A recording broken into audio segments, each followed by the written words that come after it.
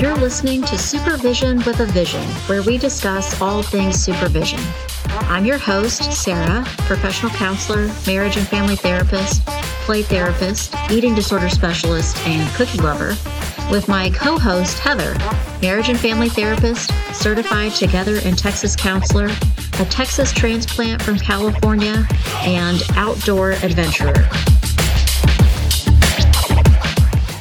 Hi, welcome to Supervision with a Vision. Today, Heather and I are talking about rewriting your work story. This week, we read Rewriting Your Internal Dialogue at Work, published in Psychology Today, February 2022. Heather, the first step to rewriting your work story is noticing automatic thoughts. So, do you think that you've come across this for yourself or supervisees?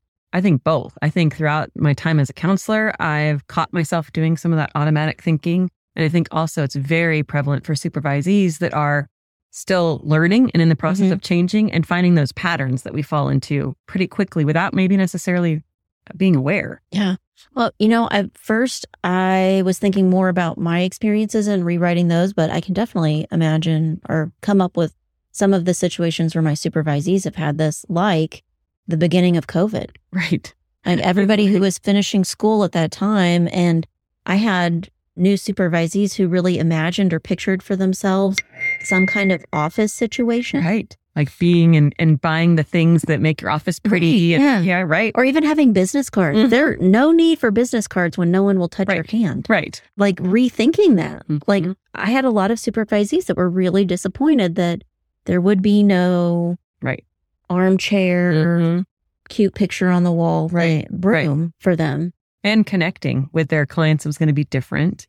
How they maybe got clients was going to be different. Interviewing for a job. Right. All of those steps, they maybe needed to rethink or rewrite that story for themselves. So identifying what some of those automatic thoughts were. Right. I do think I did that with supervisees, helping them to notice that they were feeling disappointed or discouraged because it wasn't what they imagined. Right. I've done a lot of work with supervisees and that whole balance of like your personal lifestyle, family lifestyle, and balancing your work lifestyle, because sometimes, especially like having great opportunities come your way, you're going to get 30 hours a week now and you're going to do this thing, but maybe work for your family or maybe things that you need to be taken care of have to change, or you need to divide up responsibilities at home differently or do different things because of what has now happened. So you're redefining what your role is or how much time you're willing to dedicate. Right.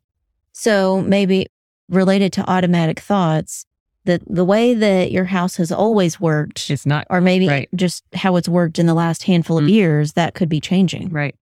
I think too, what about automatic thoughts related to how a person imagines what a counselor's lifestyle is like? I think that's really connected to what you're saying, like the roles in the family, but also if they've envisioned that, some Freud-like cartoon character. It's not going to work out that way. It doesn't always look like that. Yeah. Right.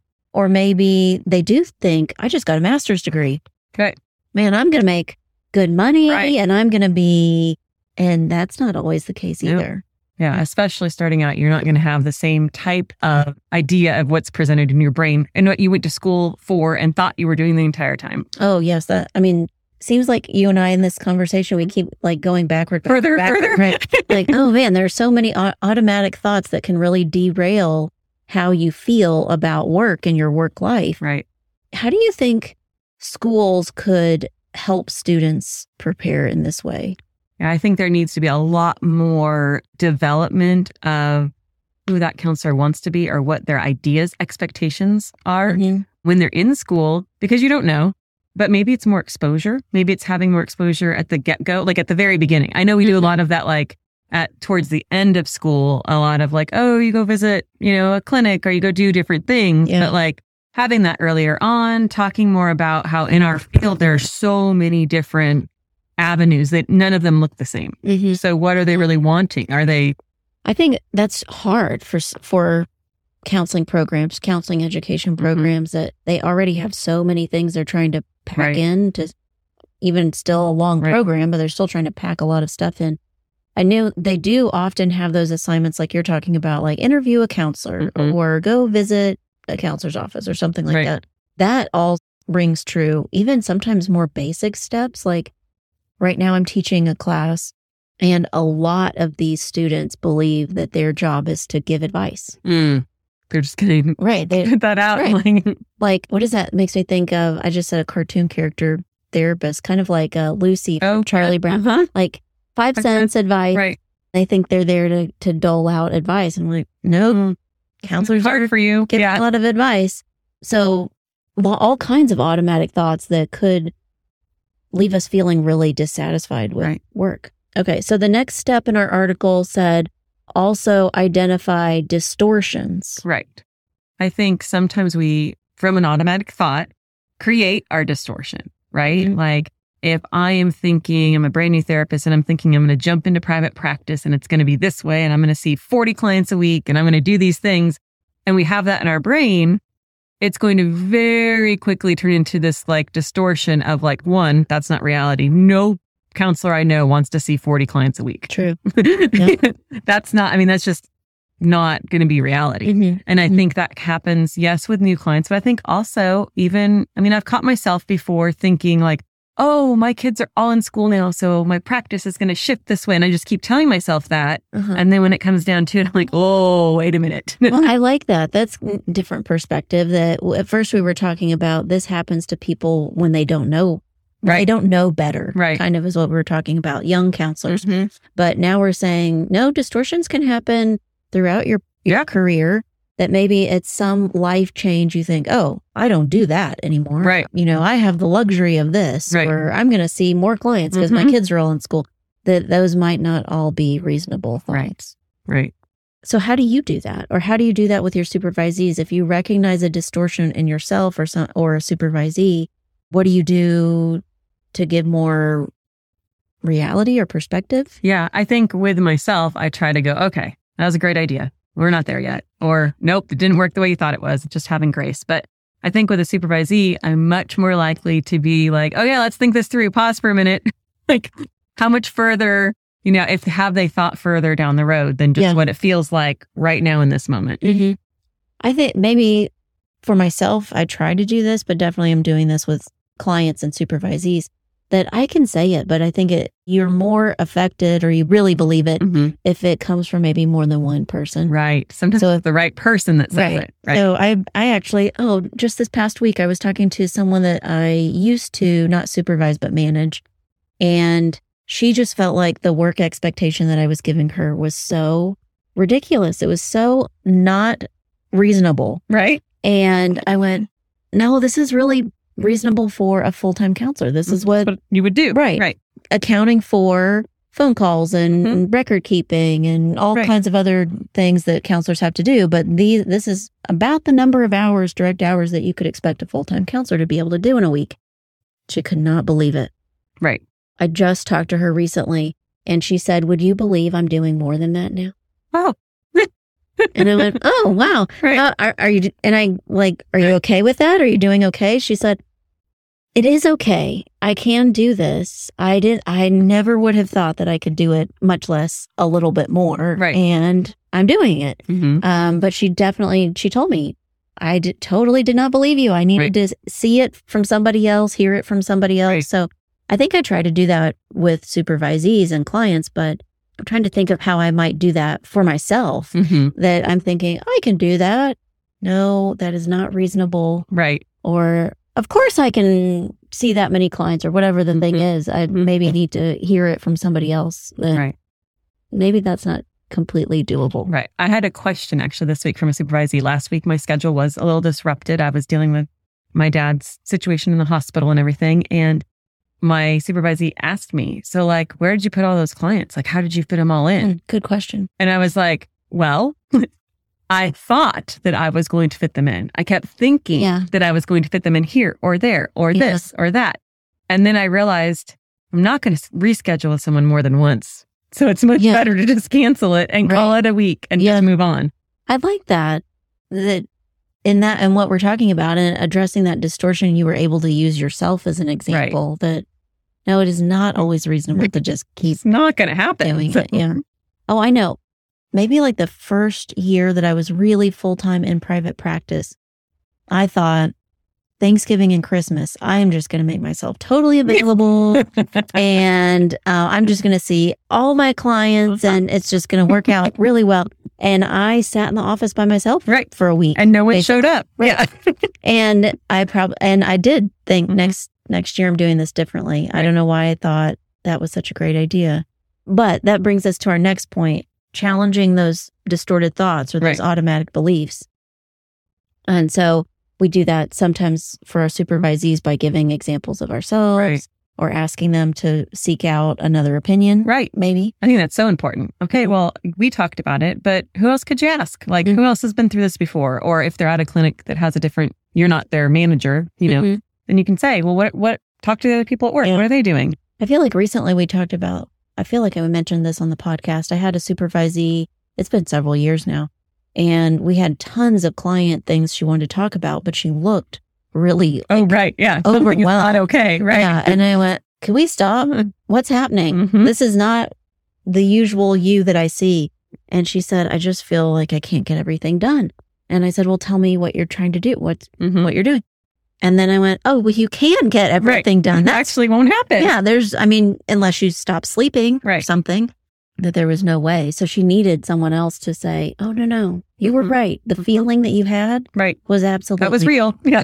You can't do all those things in a single week or a single day." Any other ways that you maybe challenge thoughts?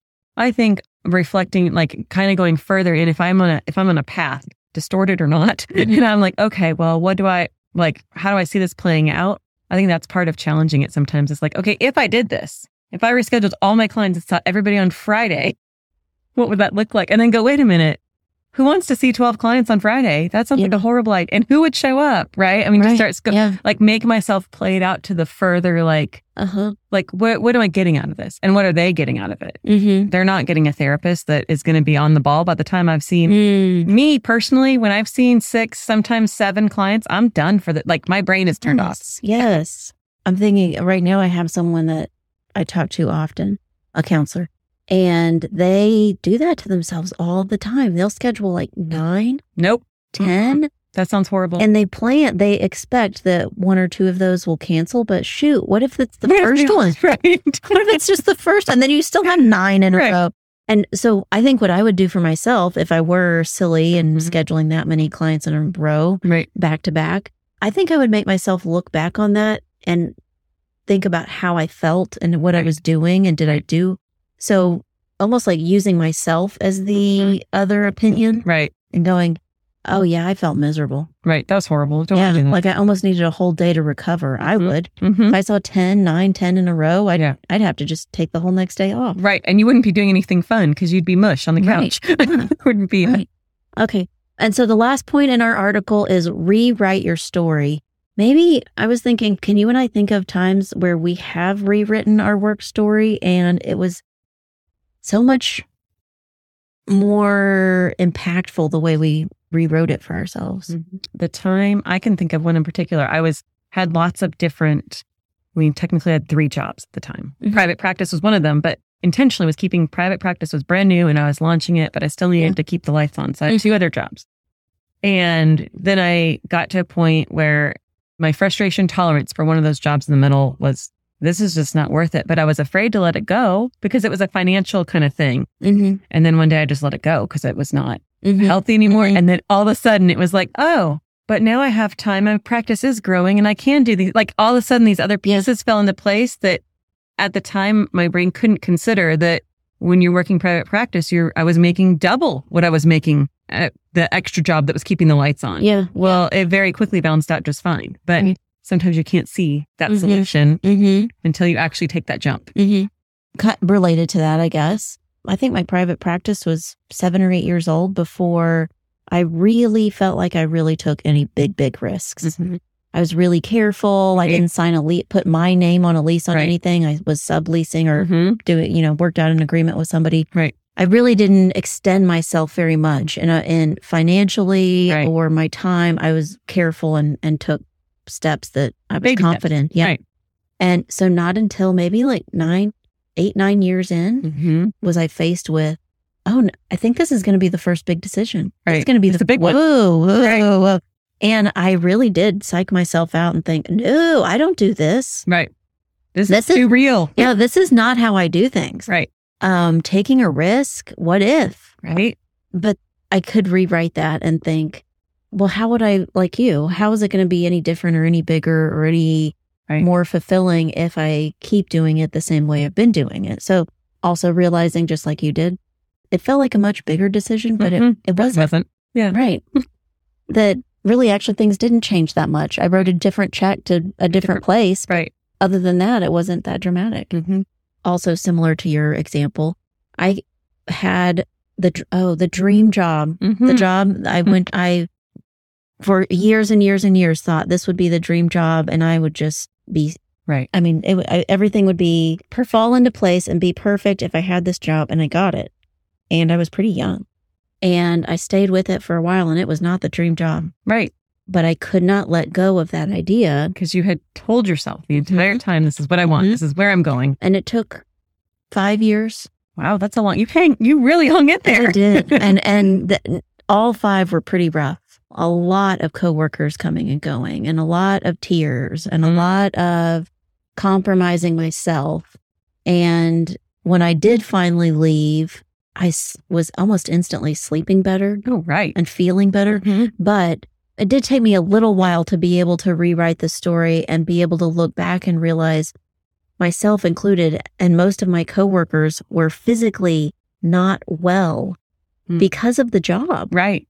And that as people would leave, I kept in touch. Right. I could see that they were getting better. They were magically getting better. Right. Wow, you don't have migraines anymore? Ever? That's strange. That's amazing for you. What do you think is different? Right. What I do every day, all day long. And so it took a while to be able to rewrite that and feel not just okay, but really good about leaving what I thought was the dream job. But that story needed to be rewritten. Definitely. This sounds like an ongoing process for all counselors and supervisees, that we do this throughout our careers and our process. Especially mental health. Yes, definitely. Well, thanks for listening today. Heather and I would love to hear about your work stories that you have rewritten or maybe are ready to rewrite. Thanks for listening. You've been listening to Supervision with a Vision. Head on over to iTunes to subscribe, rate, and leave a review. Be sure to check us out on Facebook and Instagram at Therapy Academy to join the conversation and get show notes. We'll be back next week with more Supervision with a Vision.